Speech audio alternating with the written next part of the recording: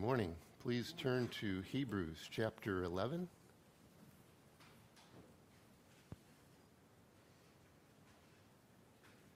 Hebrews chapter 11, and this morning we'll focus our attention on Noah, famous Noah. What I'd like to do is just begin by reading the first 7 verses, and as I said, verse 7 is about Noah, so let's just look here. It says, "Now faith is the substance of things hoped for, the evidence of things not seen. For by it the elders obtained a good testimony. By faith we understand that the worlds were framed by the word of God, so that the things which are seen were not made of things which are visible. By faith Abel offered to God a more excellent sacrifice than Cain, through which he obtained witness that he was righteous, God testifying of his gifts, and through it he, being dead, still speaks. By faith Enoch was taken away, so that he did not see death, and was not found because God had taken him. For before he was taken, he had this testimony that he pleased God. But without faith, it is impossible to please him. For he who comes to God must believe that he is, and that he is a rewarder of those who diligently seek him. By faith Noah, being divinely warned of things not yet seen, moved with godly fear, prepared an ark for the saving of his household, by which he condemned the world and became heir of the righteousness which is according to faith." So here we are, friends, in the famous Hebrews chapter 11, what we sometimes call the Hall of Faith. The author, as I sort of picture it in my mind, is our tour guide, and he has opened the doors of this museum, and he's taken us in, and one by one, he's showing us the portraits of men and women, giants of the faith, and he's doing that to encourage the church. These are people who had faith in the same Jesus and God and Holy Spirit that you and I have faith in. And they endured through all kinds of circumstances. And so it's written for our encouragement to keep going in the faith, brothers and sisters. I guess what I'd like to talk about today when we think about Noah, and he needs no introduction. In fact, I think Joni might be doing Noah in the sun. No, Jonah, sorry. The other guy, not Jonah, right? Yeah, but, we all know about Noah. I guess I would title today's message, "The Goodness and Severity of God." And those are words from Paul in Romans chapter 11, where he says, "Note that the goodness and the severity of God, severity towards those who have fallen, but God's kindness to you, provided you continue in his kindness." So I'm going to just try to get us up to speed and think about the encouragement that comes from Noah's life. And sort of like Andrew, I'll just make mention that it's been very hot. We all know that. It was interesting just driving around a little bit yesterday how quiet it was, because it seemed that so many people had just moved indoors, and there just wasn't a lot of activity. The hot and dry climate can suck the moisture right out of us and exhaust and weaken our bodies as we live and move about. It can drain our strength, reduce our activity, and slow us down. We need shade and a cool drink of water. We need to be refreshed, revived, and strengthened to get back up and to be about our business. And what is true for us in a heat wave is also true for us in a spiritual climate in which we live today. And the thing about Noah, as you might remember, is that the culture in which he lived is the very culture in which will be present at the time just before the Lord returns. And so we have a very deep interest in connection to Noah and his world. Jesus said that in Matthew 24. As it was in the days of Noah, so it shall be. And we'll talk about that as we go. So I'm presuming, hopefully, that you are familiar enough with Noah, and we'll go back into Genesis 6 and we'll look at the culture in which he lived, which is the anticipation, or maybe it's here, I'm not sure. Sure looks like it.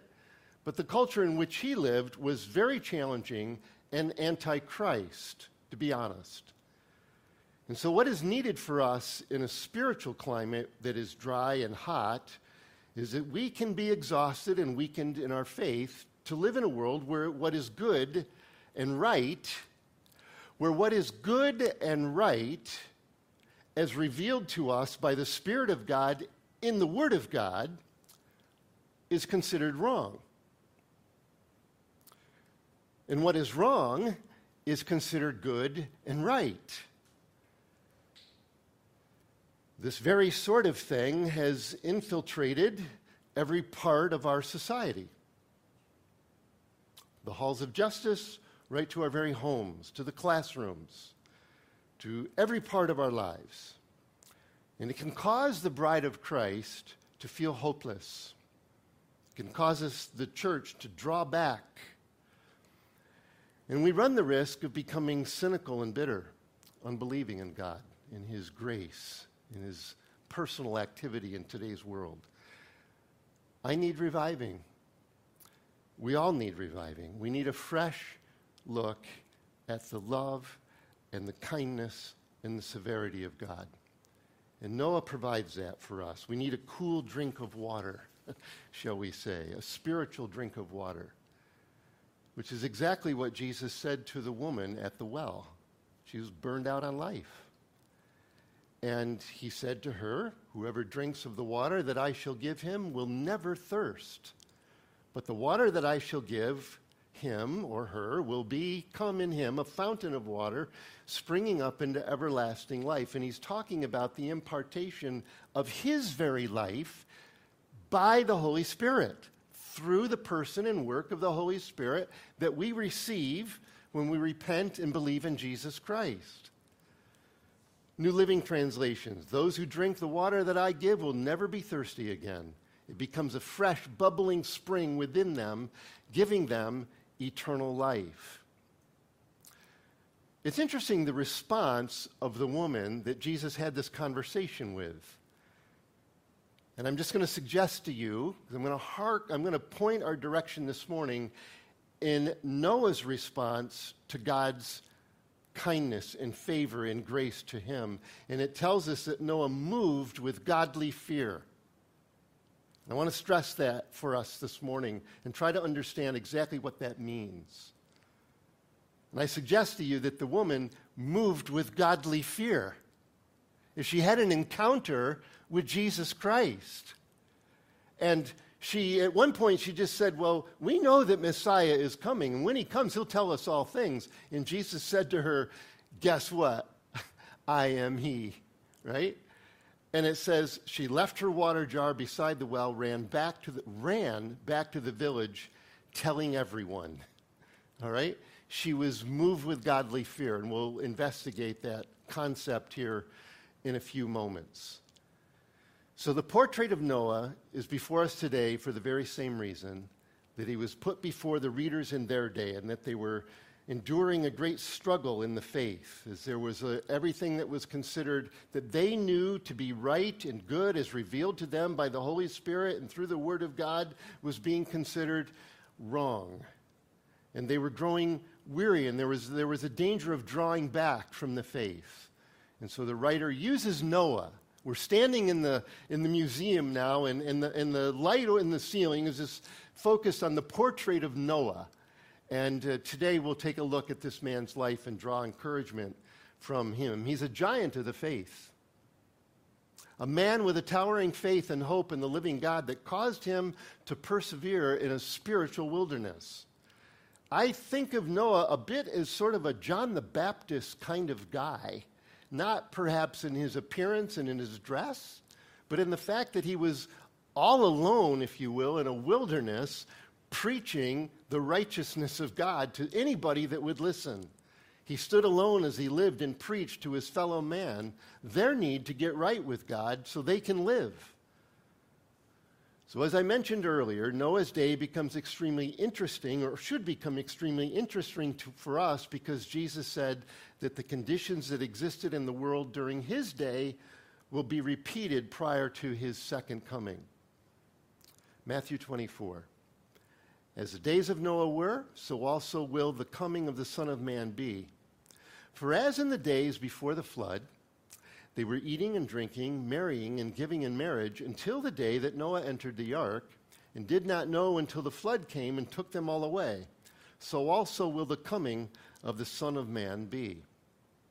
And I'll just tell you right up front, before we go to Genesis, that sounds like a very different assessment than what we're going to read in Genesis.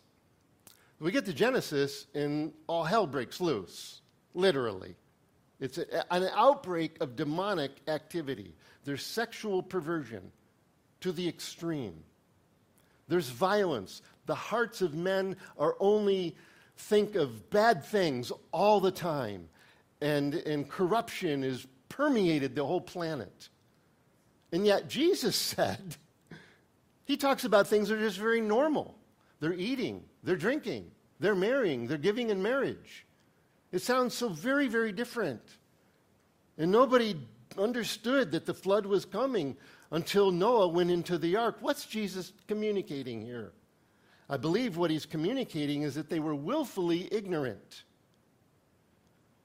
They were completely indifferent to Noah's message that was preached with his mouth and his life. And they felt like they had their best life now. And so there was just this indifference to their responsibility, their accountability to God. Maybe that's what we'll experience as the Lord's second coming draws near. So go back with me now to Genesis 6 after that long-winded introduction. Here we go back to Genesis 6, and we'll just take a look at Noah as he's introduced to us here. If you haven't been in Genesis in a while, it's always good to go back to the beginning, see the origin of life and the progression. God's working with men to redeem them back to himself as sin entered the world. Genesis 6, verse 1. Now it came to pass, when men began to multiply in the face of the earth, and daughters were born to them. And so we see right away that there is an increase in a global population. There's sort of an explosion, a population explosion, if you will. It says that the sons of God saw the daughters of men, that they were beautiful, and they took wives from themselves, and of all whom they chose. And maybe you've wrestled with this verse in the past. The sons of God seems to be a reference to demonic beings. I'm not suggesting to you that angels had sex with women. And I say that because Jesus informs us himself that when we all go to heaven, we're going to be like angels, right? And that they don't have a reproductive nature about them.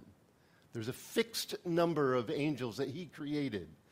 Some fell, some remained faithful. But I do think, and this is my own thought here, you've probably studied this yourselves, but I think that what happened is that there was an intense demonic influence and maybe even possession, and it got really weird. You go to Job, it says the sons of God came to the throne of God, and then Satan came with them. And so that term sons of God seems to refer to fallen angels, demonic beings. And so at this time, that's why I say there was this increase of outright demonic activity. Hey, we know this, brothers and sisters. We read Revelation, which is the revelation of this world prior to the Lord's coming, and there's an antichrist, and there's a false prophet, and they're empowered by the devil himself. And so things are going to get really, really weird. And by the way, they're going to do signs and miracles. And people are going to go, ooh, ah, it must be genuine. So here we are in Noah's day, right? The sons of God saw the daughters of men. It would appear that there's just this outright demonic activity in Noah's day. And there was an increase in the population. And the Lord said in verse 3, "My spirit shall not strive with man forever, for he indeed is flesh, yet his days shall be 120 years." All right? In other words, the Lord starts the clock ticking. There's about 120 years, and then the flood will come, and it will be the end. And that's where we come up with the idea that Noah was building the ark for 120 years. Okay? But the thing that interests me here is that the Lord said, "My spirit shall not strive with men." It's the time and the age of the Holy Spirit working in the hearts of men. Jesus said this very thing in the upper room with the disciples in John 16. "I need to go away so the Spirit will come, and he will convince and convict the world of sin, righteousness, and judgment." It's the very same Holy Spirit, who is God, working in this age prior to the flood. By the way, Noah's not a Jew. The Jewish population wasn't singled out and created until Abraham came. He's our next one in the Hall of Faith. Noah's just a human, just like everybody else. There is no particular religious movement here, but the Spirit of God was working. It's a beautiful indication that God is seeking men to know him and to love him. And he poured out his Spirit in this age in conflict and in contrast to the darkness that was being spread throughout. It's the age of the Spirit as well. It's beautiful. Verse 4, "There were giants in the earth in those days, and also afterward, when the sons of God came into the daughters of men, and they bore children to them. Those were the mighty men who were of old, men of renown. Then the Lord saw that the wickedness of man was great in the earth, and that every intent of the thoughts of his heart was only evil continually. The Lord was sorry that he had made man on the earth, and he was grieved in his heart." The Lord, I believe what that's saying there is that the Lord has feelings. He does not take pleasure in the death of the wicked. So the Lord said, "I will destroy man whom I have created from the face of the earth, both man and beast, creeping thing and birds of the air, for I am sorry that I have made them." And here it is. "But Noah," isn't that great? "But Noah found grace in the eyes of the Lord." Did you see that, brothers and sisters? It doesn't say that he earned grace. It says that he found grace. What did we just read in Hebrews chapter 11, verse 6? God is a rewarder of those who diligently seek him. In this age of wilderness, as we were talking about, population explosion, sexual perversion, widespread corruption and violence. God, I hate saying this. It's so depressing. Aren't you glad you came to church this morning? But Noah found grace in the eyes of the Lord. The Holy Spirit worked in Noah's heart, mind, and conscience, and he realized that he was wrong in God's sight. He repented. He came humbly and honestly. He poured out his heart to God, and God forgave him, and he had an experience with God that saved his soul. It was just a blessed, God poured his favor upon him. God accepted him and expressed to Noah's heart through the Spirit of God that he was loved by God. And there was this glorious change in Noah. He found grace in the eyes of the Lord. What a beautiful verse. Noah was like everybody else. His mind was filthy. His behavior was not good. But there was a pricking of his conscience by the Spirit of God, and he came and he confessed, and he was forgiven, and he has a relationship now with God. Next verse says, this is the genealogy of Noah. He was a just man. He was a righteous man. Not because he did anything, but because he expressed his faith in God's forgiveness and who God is. God made him right. There's none righteous but God. It says he was perfect in his generations. Noah walked with God. It's the second time, right? Enoch walked with God. Noah walked with God. What's that famous line in Amos? How can two walk together unless they be agreed? Right? Noah and God, they're like, we're buddies. We're friends, right? Verse 11, the earth was corrupt before God, and the earth was filled with violence.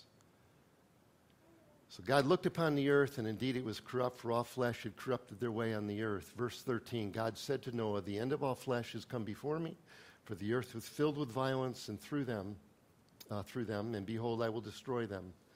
Make yourself an ark. And so he talks about the dimensions of the ark, 450 feet long, 75 feet wide, 45 feet high, like a shoebox kind of dimensionally. Verse 22, thus Noah did, according to all that God commanded him, so he did. He told him about something that had never happened before, and Noah believed it because he knew God, and he knew God's character, and therefore Noah responded. He was moved with godly fear. What I want to show you today, my brothers and sisters, is that the fear mentioned here in Hebrews, and you can turn back with there if you'd like, Hebrews 11, just to see it again. Hebrews 11, verse 7. Noah was divinely warned of things not yet seen. And when that happened, he moved with godly fear. And then he prepared an ark to the saving of his household. So there was this internal response to what God had said to him, even though it was completely unknown at that time. So what I want to show you today is that this fear that's mentioned here is a good kind of fear. It's not the kind of fear that causes us to dread, to be scared for our lives, like Adam and Eve in the garden, right? They heard the voice of the Lord and they were afraid. There was a sense of punishment and dread because they were full of guilt and shame.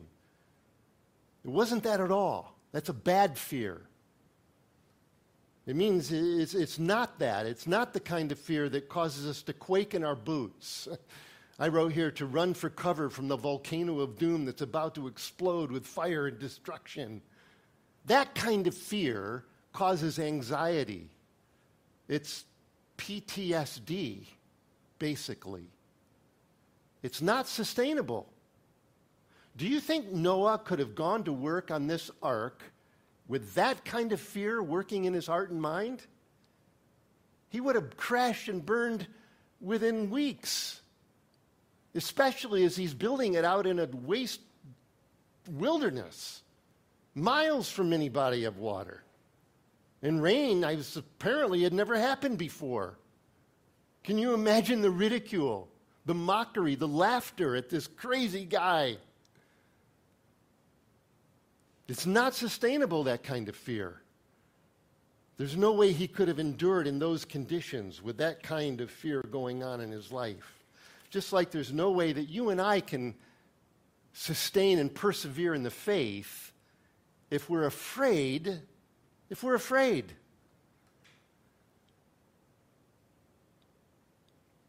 It's a good kind of fear.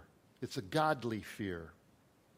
I've been greatly helped by a book that I've mentioned before, written by a professor named Michael Reeves, and it's called Fear and Trembling. And it's basically the thesis of this book is, what is good fear?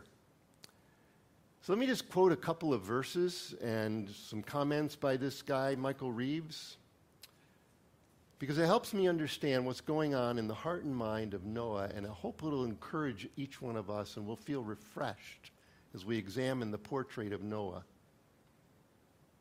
It's a good kind of fear, a fear that is overwhelmed with joy and beauty and hope.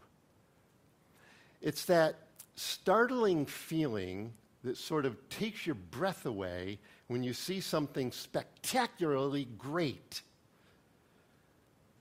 Jeremiah 33 says this, I will cleanse them from all the guilt of their sin against me, and I will forgive all the guilt of their sin and rebellion against me. This is God speaking.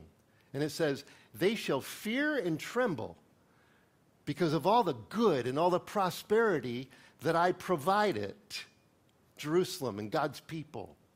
Now look, I understand as I'm saying this that we're taking a word fear that we generally just presuppose is a bad thing. But we're looking at it now with a different lens. We're looking at it as it can be presented to us as a good thing, as the Scriptures reveal it to us. And Jeremiah 33 is one of those classic examples where God is speaking through the prophet, and he's basically preaching the new covenant through Jeremiah. And he says, I'm going to forgive all their guilt and their sin. They'll fear and tremble, not because we're afraid, but because of all the good and all the prosperity that I will provide it. The response of those who come to know a good and kind and gracious and favorable and loving and merciful and compassionate and holy God is one of fear, a good kind of fear. I need a lot of help with this because I'm stuck with my conception of fear. Another verse, Psalm 147:11. Listen to this one. It's very short. The Lord delights in those who fear him, who put their hope in his unfailing love. It's a good fear. It's a positive response. It's like that woman at the well, when all of a sudden the light came on, as Jesus plainly said to her, I'm the Messiah. She's moved with godly fear. She's blown away. And she runs in the town and she says, come see the one who told me everything that I ever did. It must be God. He's met me right here where I'm at in my dry wilderness, and he hasn't condemned me. He's shown favor to me. He's accepted me. I, a woman of Samaria, him, a Jew. She was moved with fear. Listen to Jacob as he ran away from home. Well, his mom sent him out of the house. She kicked him out of the house, basically. Jacob's response is he is out on his first night. Apparently, he's never camped before because he's out. He was kind of a mama's boy. He lived in the tent, right? Esau was the hunter. He was the hairy guy. He was burly and he was a man's man, so to speak. So Jacob gets kicked out of the house. He goes out. He's camping for the first time in his life. And he's like, pulls up a rock for a pillow. It's like, okay, you're going to learn, right? But he has a dream. And in the dream, he sees a ladder. And it's set up from earth to heaven. And angels are going up and down on this ladder. And God is there, and he speaks to Jacob. And the Lord promises to bless and increase and keep him and never leave him. The Lord promises to bless and increase Jacob and keep him and never leave him. And in the presence of goodness and grace, when Jacob wakes up from this dream, it says, how awesome is this place? Same word as fear, which might be an appropriate synonym, right? Fear, awesome. He's just blown away by this amazing God who has given him these great promises. Consider the prophecy in Isaiah chapter 11. The prophecy that describes Jesus' character himself. Jesus himself. It says, there shall come forth a rod from the stem of Jesse, and a branch shall grow out of his roots. The Spirit of the Lord shall rest upon him, the Spirit of wisdom and understanding, the Spirit of counsel and might, the Spirit of knowledge and of the fear of the Lord. Jesus wasn't afraid. He lived in God's love. He completely kept himself in the love of his Father, and he was filled with joy and confidence. You with me, friends? When it says that Noah was moved with godly fear, I suggest to you that he kept his eyes fixed on the grace, on the favor of God that he discovered on that day of salvation. When he found the favor of God through his own repentance, and he saw that God was not wanting and willing and seeking to destroy him. Noah came with all the problems that everybody else in the world had. But he saw a beautiful and a loving and a holy God, and it caused him to respond in faith. There's a Puritan by the name of William Gouge who sort of says it this way: true godly fear, quote, arises from faith in the mercy and goodness of God. True godly fear arises from faith in the mercy and goodness of God. For when the heart of man hath once felt a sweet taste of God's goodness, and found that in his favor only all happiness consists, it is stricken with such an inward awe and reverence. Godly fear casts out fear. Amen?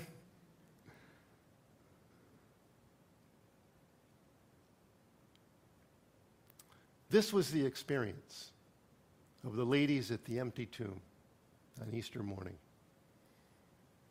It says, as you know, they arrived, the stone was rolled away, they looked inside, there's the angels. Why are you looking for the living among the dead? He's not here, he's alive. What was their response? Departing quickly from the tomb with fear and great joy. It was more than they could ever have dreamed of. That this great Jesus that they'd followed and loved and was loved by him, who they thought all hope was lost, and here they are, and now hope is revived in them. And they ran out with fear and great joy. Not they weren't afraid. It's like there was an experience, a startling emotional response to something so fantastic. I've had the advantage of officiating a few weddings in my life, and I'll have that advantage again. Alan and Tracy, praise the Lord, take advantage of a moment there. God bless you, right? Right? One particular one really kind of struck me. It was one of the first weddings I'd ever done out in California. The venue was unbelievable. I knew the future husband and wife, attended Cornell years and years ago. Loved them a lot, still do. But I'll never forget, as I'm standing there in this outdoor venue, which was designed for weddings. They're looking down the aisle. It's outdoors, right? It's California. It's beautiful. There's this big gate with big black hinges in it. It was shut, right? And Danny was just on the other side of that. And we're all there, and we're waiting. And I don't know, it was just one moment, right? The sun and all. But when that thing opened, that doors opened, there she stood.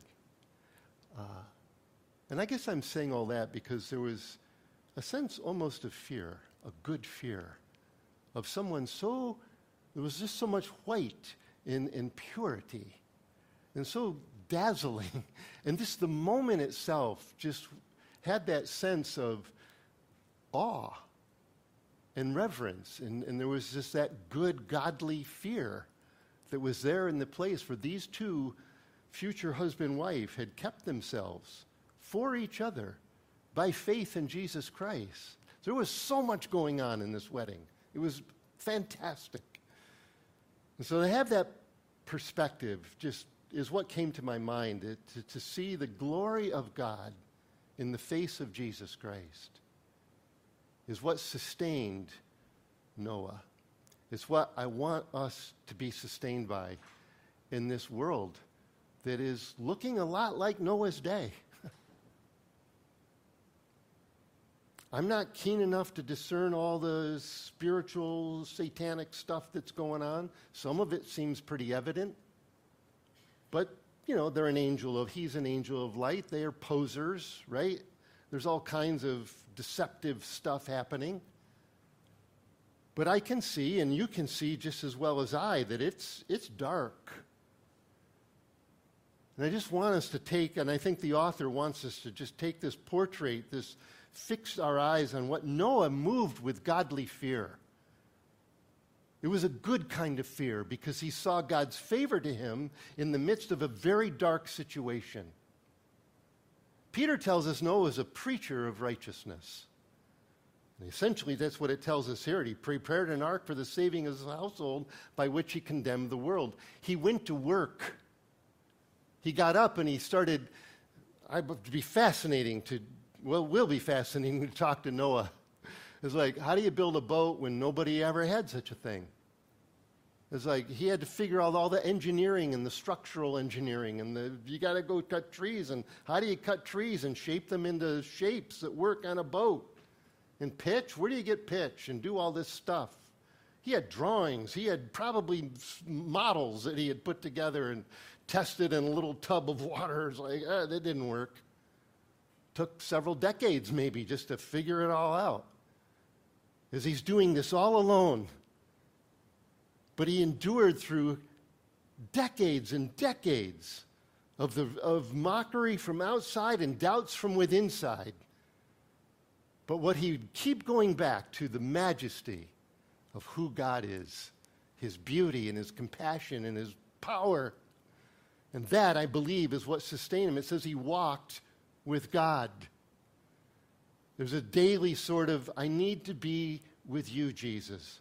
Now tell me again, if I got this right, you want me to build a boat. It's hard for us to fathom, to be told of something that's never happened yet. But you know it's true. You know it's true because you know the one who told you. And you know his character and his personality. And the more you fellowship, the more we fellowship with him, I see the goodness. And I understand the severity of God. I understand it because how I escaped, or how you escaped as we came to faith. I often give the analogy of walking down a road, which came to mind as I was walking down the road one day back in my parents' home, right? And, they got the white line there on the edge of the road, and then there's a shoulder. And so I'm walking on the white line, and I'm lost in some thought, and a big tractor-trailer truck is coming toward me. Well, obviously, I step to the side, but it's a narrow shoulder, and so as the thing passes, just from me to the keyboard away, there's this blast of air that kind of, it's like, oh my goodness, if I had taken one step over, that's the end. God's favor. He allowed me to escape the wrath of God that I so justly deserve, that all men justly deserve. It's blown by me. He did not hit me. It's escaped. I've escaped that because of Jesus Christ. And so just to come back to the basic, God is kind and he's good. And that will sustain us as we see our world unraveling around us. When that which we know is right and good as revealed to us by the Holy Spirit through the Word of God, when those things get twisted and turned and said to be wrong, then we basically have a scenario sort of like the last verse in Judges. Everybody does what's right in your own eyes. And there's no king. I think the big struggle back in Genesis was for authority. Everybody's struggling for power, but nobody wants God's power or authority over their lives. And it turned into complete social anarchy and political craziness. And religious was right out the window. As Jesus told us, they just married and ate and drank, and it's like, this is great. Really? And they did not know.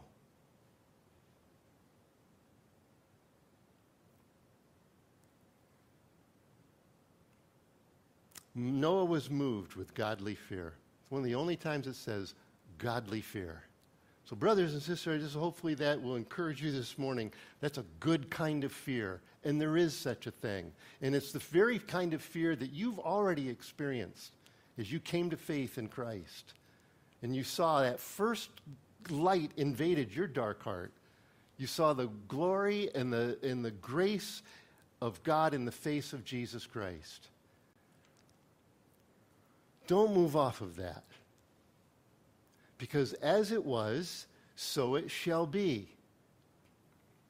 If God leads you to become activists and get involved in outwardly confronting in areas of trouble, then God bless you. Notice I'm not including myself in that.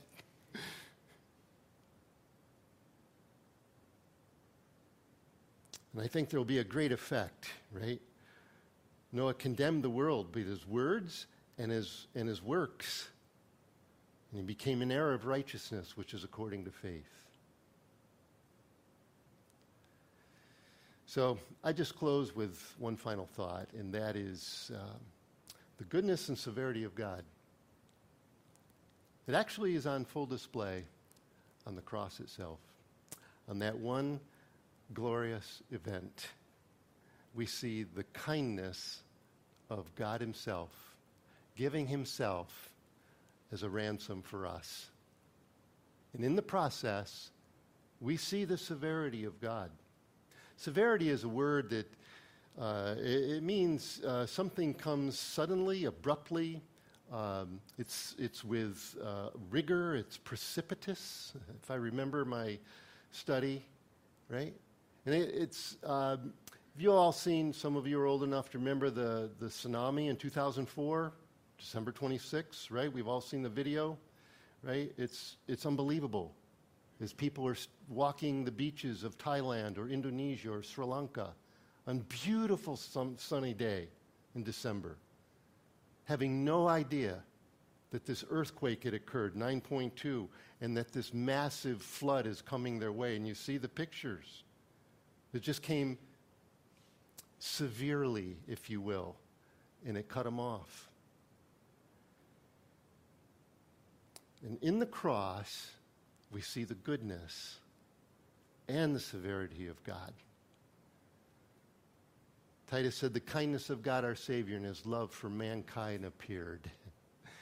Right? And so I pray that that will be somehow a cool drink of water for you this morning. So let's stand and we'll pray together. Lord, a fresh look at Noah. And I just so admire this man, his endurance, his ability to continue in the face of great struggle and doubts. And I thank you so much, Lord, that he knew you. I know you. We know the same God. We have the same Savior.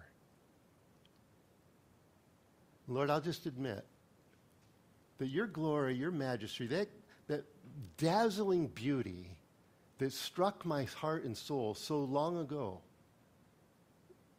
I need a fresh reviving, Lord. I believe we all do. That you would increase, that we would decrease. That you would increase and increase, Lord. That would be moved with godly fear. Like those women at the tomb, just fear and great joy. It comes with ecstatic joy and freedom and release because of how great you are and kind and compassionate to us.